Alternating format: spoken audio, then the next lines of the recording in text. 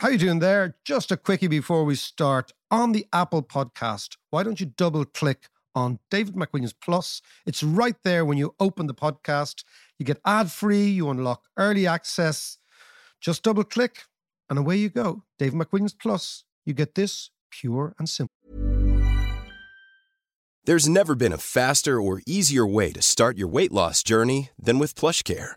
PlushCare accepts most insurance plans and gives you online access to board-certified physicians who can prescribe FDA-approved weight loss medications like Wegovy and Zepbound for those who qualify. Take charge of your health and speak with a board-certified physician about a weight loss plan that's right for you. Get started today at plushcare.com/weight loss. That's plushcare.com/weight loss. plushcare.com/weight loss. Small details are big surfaces. Tight corners are odd shapes. Flat, rounded, textured, or tall. Whatever your next project, there's a spray paint pattern that's just right. Because Rust-Oleum's new Custom Spray 5-in-1 gives you control with 5 different spray patterns. So you can tackle nooks, crannies, edges, and curves without worrying about drips, runs, uneven coverage, or anything else. Custom Spray 5-in-1. Only from Rust-Oleum. To understand the economy, you have to understand human nature. This podcast is powered by Acast. Hello and welcome to the podcast. While Mac is still off gallivanting around the world, we're going to bring you a special episode with another great guest from Kilkenomics, the colourful Hugh Henry. Now, this chat was recorded before Kilkenomics, but it's a fascinating chat where Mac and Hugh get into the weeds about the nature of money, central banking, inflation, debt, investments, the whole shebang. So I think I'll just let them take it from here. Now, I am looking down the tube. I am looking at a Caribbean scene.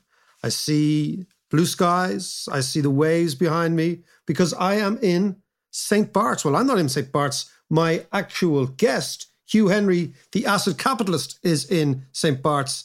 Hugh came across my radar screen many, many years ago. He's running his own fund and very, very interesting take on the world. He now seems to have migrated even to sunnier climes. Hugh, how are you? I'm very well. I mean, you can see palm trees. You can see the waves crashing on the beach. Why is it, David, that all I can see are dead people? Tell me more. Tell me more. I have this affliction that I don't know why, but every now and again I get these I get curvature in the lenses of my glasses, and I feel as if I'm getting snippets and glimpses of the future. And when I look, heavens, I was going to say 18 months ahead. But when I look well within that reach, when I look into next year, I'm full of fear and foreboding for the economic catastrophe which I can see unfolding.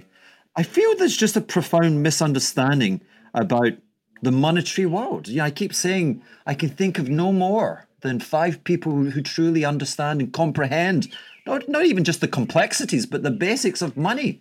And none of these people are engaged and working at either investment banks earning lots of money, or at central banks earning less than lots of money, or at hedge funds.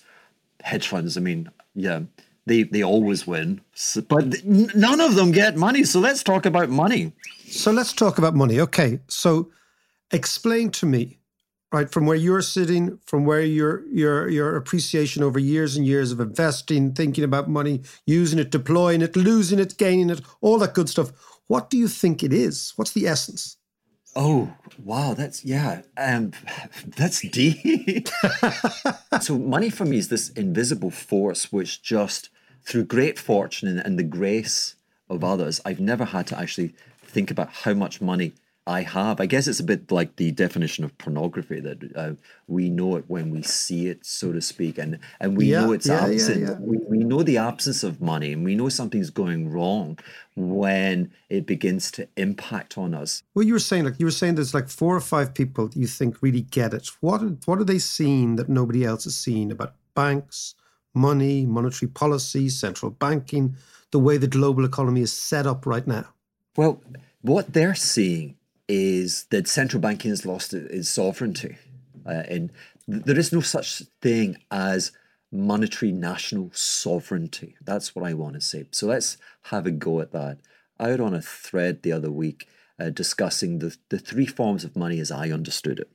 And I like to begin, I'm going to change the order. The paper that I read had 1, 2, and 3. Let's go 2, 1, and 3. Number 2 was the money that we kind of recognize, which is the money in the bank, the money which is subject to the regulation of the central bank. Yeah. And then there's a sovereignty that comes with regulation and oversight. And then it's insured typically by the Treasury to protect you against your own incompetence sometimes, it would seem. Now, that form of money represents a liability to the bank, which it seeks to balance by making loans, offsetting loans, so that it can pay you, etc. And there was this huge event from almost 15 years ago. Effectively, the bankruptcy of the global banking system continues to reverberate, and the consequences are the unstable hold of political power in our social democracies. But it's all related back then. So back then, like you said, you came across me because I was going up against elitist politicians and Nobel economists and the like. And I was saying to them that through incompetence or otherwise, or misunderstanding, that they had unleashed forces which were almost greater than their ability to respond. And I think that's what we see when we see these shock departures of prime ministers, etc. So back to the question, money creation would be at the instigation of the commercial bank, accepting those deposits and seeking to make offsetting loans. And those loans create the money. But owing to the near-death experience from back then, the mojo of the banks has been in the descendancy, not the ascendancy. Sure. And so we have not seen anything in the manner of plentiful monetary creation from that source of money. And that source of money, let's call that quasi-private and public. Public owing to the strictures of the regulation and owing to the underwriting of the commercial credit risk by the Treasury, and of course needing the impulse of private banking executives. So because that had lost its mojo, we then came to rely upon, in terms of the communication of central bankers, on another form of money which I'd call pure public money. And that is this quantitative easing. This is the engagement in a transaction to purchase assets, typically Treasury securities from the banks, and in return being granted bank reserves. And these bank reserves, so it's very much latent generosity. It's kind of like your parents. You're a teenager, parents are leaving town, and they're like, I filled the garage up with crates of beer and some spirits. Exactly. Go and do your thing. Yeah. Normally, I would wag my finger at you and I say, don't you dare. But you know what? I've changed. Have fun. It's on me. Except the banks are going, or the teenagers going, I've got such a damn hangover. The thought of doing it again and again, thank you, but I'm going to desist. And so this latent or pure form of public money is just sat there in considerable quantities. I mean, we talk about $9 trillion worth, but in some respects, it feels like laundromats. I mean, why would you go to Starbucks in search of a coffee? But let's hypothetically go there and you've ordered a flat white with oat milk and you offer them some bank reserves. I mean, they're going to kick you out. You're not going to walk out there with a coffee. So it's a kind of laundromat, which is to say the hysteria about, inflation and money printing et al., which is associated with the quantitative easing, I think is grotesquely misunderstood. And then we fall upon the third and final form of money. So if we just left the shores of pure public money, then let's discuss pure, unadulterated sex, drugs, rock and roll, cocaine, you name it, private crazy shit, which we find in the dark web, the matrix-like world of the euro-dollar system. And this system is unregulated. I mean, it's regulated by your reputation. It's regulated by your engagement with your peer group, by the confidence that you instill in others. But having done so, you're kind of pretty much unconstrained in how much draw you can take from the pool of credit. And this is where we challenge sovereignty, because we're outside the national borders of America. And let's just stay with regard to the US and not bother with other nations. You're outside the US, and yet you're printing dollar bills, and you're not regulated, and it's uninsured, and it's on you. Now, that thing's been growing. Yep. There's been an appetite for expansion there. Now, money, private money, is a bit like your DNA. I didn't choose the moniker of sex, drugs, and rock and roll just by haphazard, because money wants to make babies. It wants to perpetuate itself, which is to say... it wants to reproduce. You're absolutely right. And it wants to grow. And it wants to live. And the best way to grow and live, if your money, is to allocate into asset price inflation. That's how you kind of perpetuate yourself, and you get bigger and bigger. And so that pool of dark money has spent the last 15 years completely disinterested in financing, commercial inventories and any new factory expansion. And companies and smarts and innovation. So it's an entirely speculative, crazy, mental part of the system, which is driving asset prices through the roof.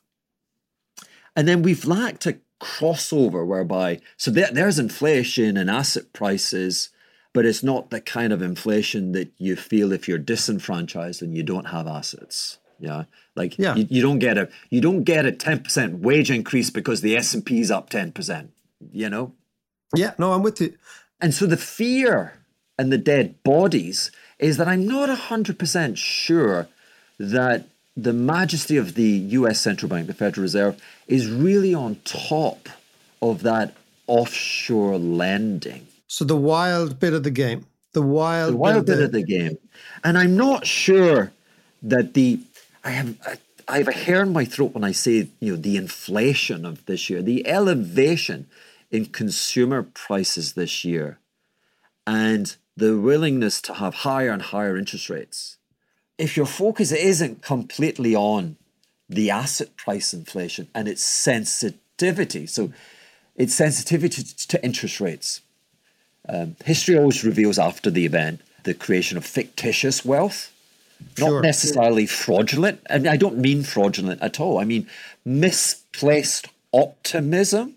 And there's always this focus, and I'll certainly refer to it, to the debt to GDP, and less reference to the assets to GDP. The fact that we have almost unprecedentedly high levels of debt to GDP is a function of having enormous assets wealth to GDP. Yeah, absolutely. But we've gone through a period, if we look at the equity market, the rise in equity asset prices was not indiscriminate. When we were at the all-time highs, it was captured by a tiny percentage of businesses. And I want to classify those businesses as being regarded as near to damn riskless businesses. And Apple's a great example of that. And I want to say that we lived in the environment where there was no interest in commercial lending, was a world where the creditor class of asset allocators weren't interested in buying stocks that had the vagaries of the economic cycle, that they wanted just the pure risks, or as close as can be.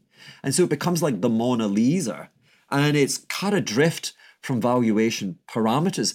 Quite literally, we went through a period where riskless securities could have an infinite price target. They were priceless with regard to how much.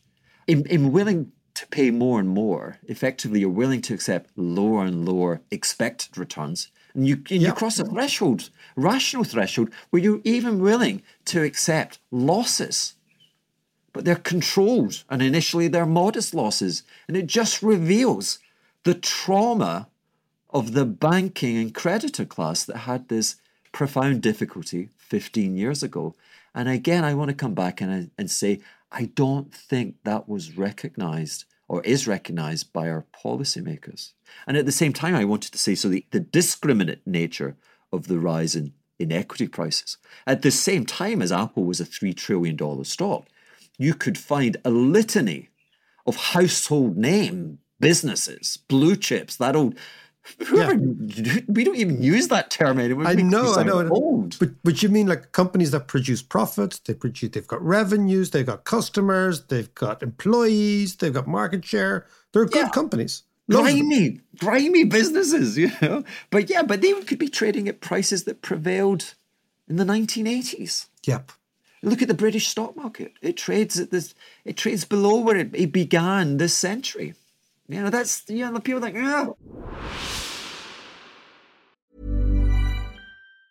Burrow is a furniture company known for timeless design and thoughtful construction and free shipping, and that extends to their outdoor collection. Their outdoor furniture is built to withstand the elements, featuring rust-proof stainless steel hardware, weather-ready teak, and quick-dry foam cushions. For Memorial Day, get 15% off your Burrow purchase at burrow.com/ACAST and up to 25% off outdoor. That's up to 25% off outdoor furniture at burrow.com/ACAST. Everyone knows therapy is great for solving problems, but getting therapy has its own problems too, like finding the right therapist, fitting into their schedule, and of course, the cost. Well, BetterHelp can solve those problems. It's totally online and built around your schedule. It's surprisingly affordable too. Connect with a credentialed therapist by phone, video, or online chat, all from the comfort of your home. Visit BetterHelp.com to learn more and save 10% on your first month. That's BetterHelp, H-E-L-P. One size fits all seems like a good idea for clothes until you try them on. Same goes for healthcare. That's why United Healthcare offers flexible, budget-friendly coverage for medical, vision, dental, and more. Learn more at UH1.com. And tell me, what happens then, Hugh? What happens in a world where the inflation that's coming through in consumer prices, in energy prices, in food prices prompts the central banks to say, okay, we've got to get rid of this thing. And we probably have to get rid of this thing very, very quickly, or we feel we have to get rid of it quickly. So we're going to look and we're going to try and raise the Fed funds to 5%, maybe 6%. What happens in this world where these enormous, enormous positions have been taken in the dark web of finance, when the real world of finance decides we're going to reprice interest rates, not 20% higher, not 30% higher, but many multiples higher from where these people were used to? What's happened is this the darkness you see next year? This is the darkness. So it's the crazy people that get the turns. Yeah, most of the time you want to turn the volume down on the crazy people, but there are just sometimes when they're worth listening to. You know, like 15% of your time you should be tuning into the crazies, and 85%, God forbid, you know, the grey suit brigade. I know the guys. So we're talking about one of those times, and obviously you're hearing from the crazy loony sect from St. Bart's. So ever since the Federal Reserve started conducting quantitative easing exercises March 2009, there isn't a quarter that goes by without a particular financial publication trotting out sepia-coloured pictures of men in bowler hats with wheelbarrows and with German accents if it was a video. Yeah. And that has been profoundly wrong for the last 12 years. Profoundly and consistently wrong. If we give it long enough, we will be able to place it in the same hall of infamy as the kind of the Congdons of this world. And with Thatcherism, with the embrace of freedmen, there was a desire, hey, let's measure the money, you know, and let's control it. And that sounded kind of neat. And we're going to come back to that again, because that's like, hey, listen, if all of the money was just an imaginary wallet, and that wallet could buy goods and services, and if the money going into that wallet grew at the same pace as the goods and services, then we would have no inflation. Life would be kind of cool. So let's conduct water measurement exercises of how much is going into the jug and how much is coming out. Turned out we couldn't do it. Why couldn't we do it? Because conventional money, again, the one that's regulated by the central bank, the one they see, the one the Treasury underwrites, that's become less and less and less and less important. And it's all being conducted offshore. Why is it being conducted offshore? Because they're not regulated. Why is it being conducted offshore? Because they can be infinitely leveraged. They can make lots of money. So we have not experienced inflation in the political economies that we'd regard as the core, like European nations, the United States, and the like. Whereas we have south of the border, like in the Latin states and elsewhere. And the differential and the reason that I would cite would be the sheer scale and magnitude of publicly traded government bond markets. That they are just colossal. You know, the US is Coca-Cola, it's Rolling Stones, it's contract law, things happen. Do they occasionally mess up and like invade Iraq, etc.? And Vietnam, they do. But, you know, put it all into the mix and they kind of like, you want to put your money there and their markets are enormous. Whereas if you were, I couldn't even tell you, what is sovereign government debt in Brazil to GDP? I mean, it's going to be 50% less. Russian sovereign debt to GDP, I think, it's tiny. It's 20 something. Yeah, it's tiny. Yeah, 20. That's the kind of nation that gets inflation, or like lots of inflation. Not the one where debt's 4 times GDP, because there's a reflexivity. No one waits for the damn bald rats to raise interest rates, because we have the genius of literally thousands upon thousands of individual hedgers and speculators. And they have no choice. They have to take decisions on the future based on the information today. They're just tiny little cells that represent the best central bank ever, right? And they kind of get it really right most of the time. Yeah. And again, they're really saying the other guys, the bald rats, are getting it wrong. And that would elicit or legitimize some of my fear. So what I'm saying is, when your debt is that magnitude, you know, we've already repriced US sovereign from 50 basis points, and we got to about like 420 basis points. 18 months, boom. US mortgages, they're already 7, boom, right? Now, I call the sovereign bond markets in its magnitude versus GDP, so stock on stock, I regard that as a fire break. And then the other fire break that we have is freedom. That you have discretion. A household has discretion. Not over everything, but it has a form of discretion. And so what we find today is that there is no discretion in Europe with regard to energy utility prices. You just got to eat that. You just got to do it. Yeah, you got to deal with it. Yeah. And likewise with food, you know. So the second fire break is that with discretion, you cut back. Right? So the inflation, again, if we go back to my mythical, the economy is simply just one wallet.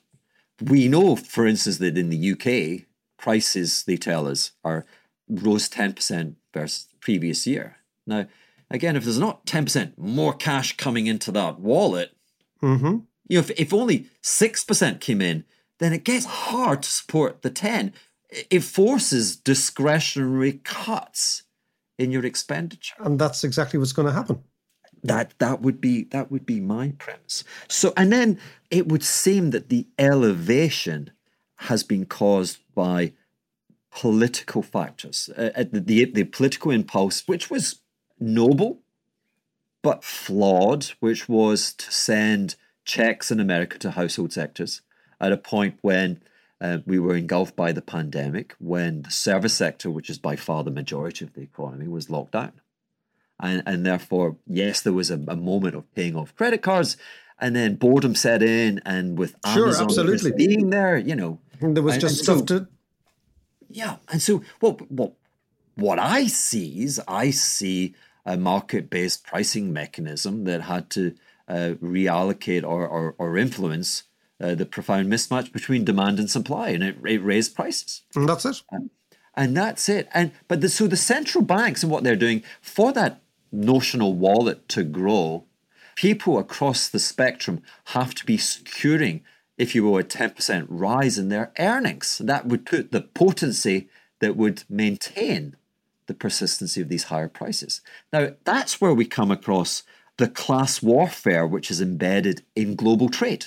If you look at Japan, I mean, Japan is the most radically brutal in terms of wages and what they've done. Again, it's temporary workers have come to replace. There's profound insecurity on jobs. Trade is a class warfare. And then the central bank is at you now. So there you are, like, life sucks. You're on opiates. You're working at Amazon. You scrapped a bit of cash. God knows how you did it. You got a mortgage. And now these damn bald rats are raising your mortgage rate. Not a little, but like a lot. And they're threatening to do even more. That won't bring down the bloody price of energy if Vladimir and Ukraine keep at it, you know. So what you're saying is the forces that are forcing down your average guy, you're talking about your average guy working in the States, okay?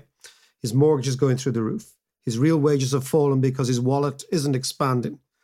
He's competing across the board with all sorts of issues he can't get his head around. I mean, and all we're worried about is a fall in the market. So you're saying, hold on, you should be worried about something much bigger. Yeah.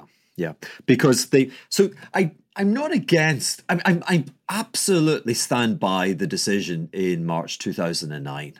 You know, Citigroup was the JP Morgan back then, and it was bankrupt. Yeah, they had to do something. I was just saying it was trading at 9. It wasn't trading at 9 because it'd been a stock split. It was trading at like nothing. Yes. It was a binary system. It was going to reset to zero, right? And that would be mass adult unemployment in the 20s.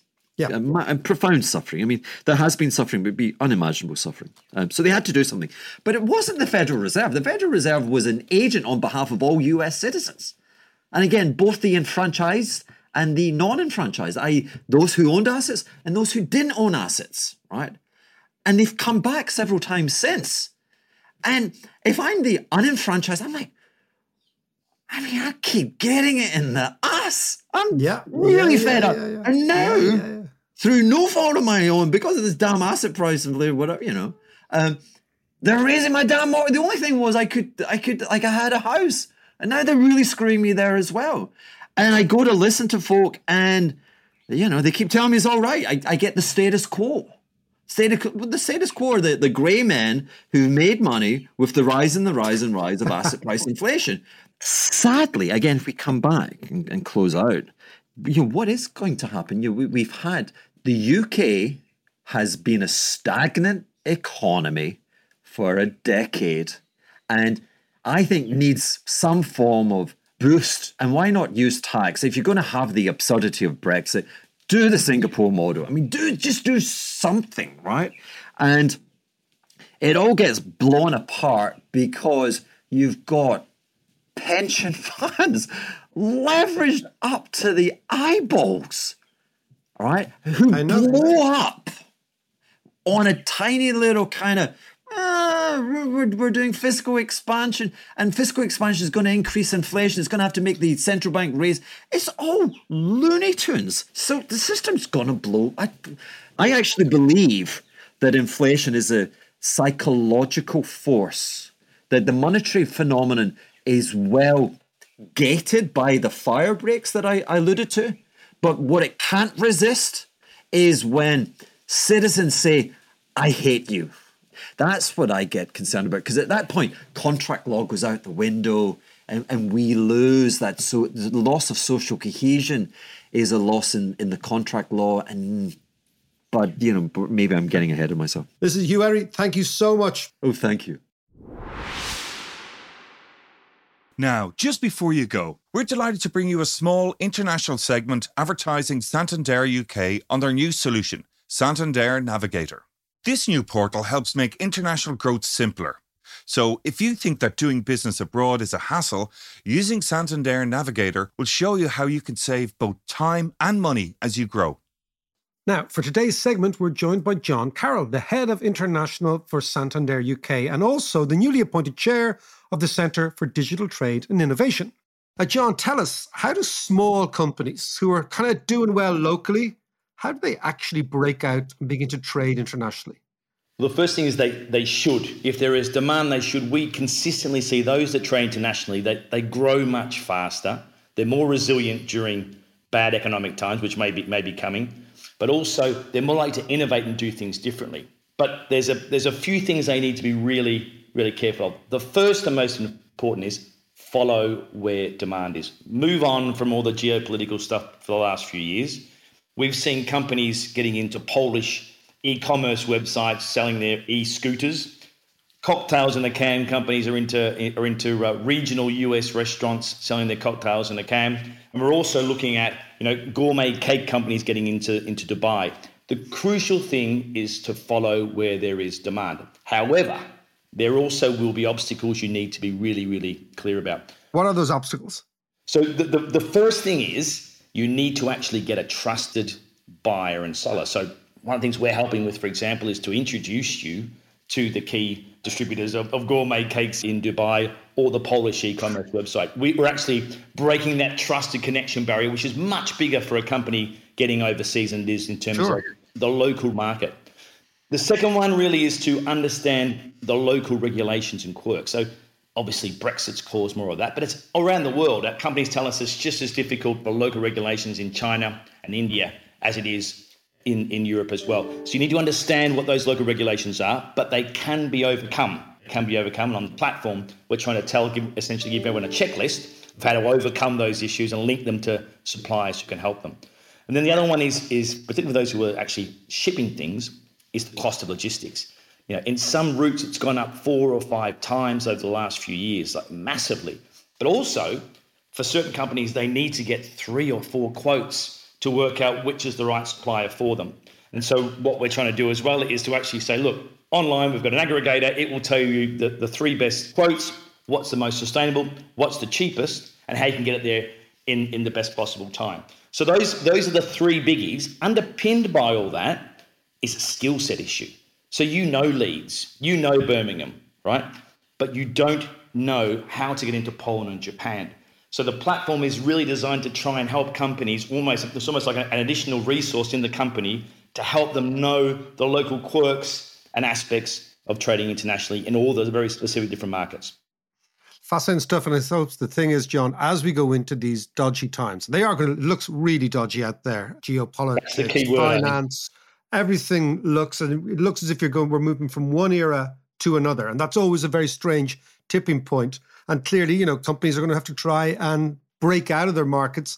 To what extent is this almost like a hand-holding exercise? It is a hand-holding, and it's very much personalised what's required, because there is so much information out there, but you just go on and you go online and saying, I want to go internationally. What we're trying to do is to personalise a bit like a Netflix type platform, where it's saying, okay, I am the scooter company, I'm the gourmet cake company. What is my journey into Poland, which is very different to Japan, very different to Dubai, and then linking you to trusted providers of services all the way through to make sure you have a really successful and profitable international trading journey. Do you have one of these hand-holding things for our podcast? John, listen, lovely to talk to you. Take care, man. That's John Carroll. Talk to you soon, man.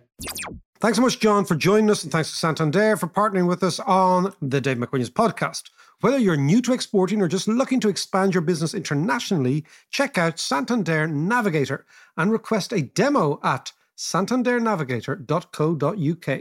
Subscription fees apply.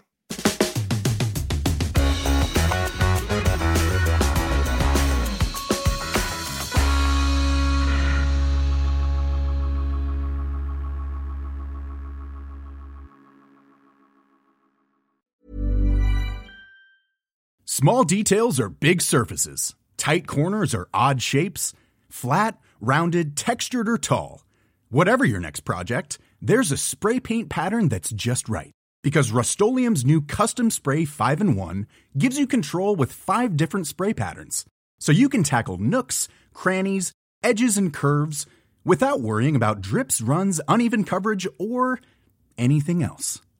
Custom Spray 5-in-1. Only from Rust-Oleum. Even when we're on a budget, we still deserve nice things. Quince is a place to scoop up stunning high-end goods for 50 to 80% less than similar brands. They have buttery soft cashmere sweaters starting at $50, luxurious Italian leather bags, and so much more. Plus, Quince only works with factories that use safe, ethical, and responsible manufacturing. Get the high-end goods you'll love without the high price tag with Quince. Go to quince.com/style for free shipping and 365-day returns.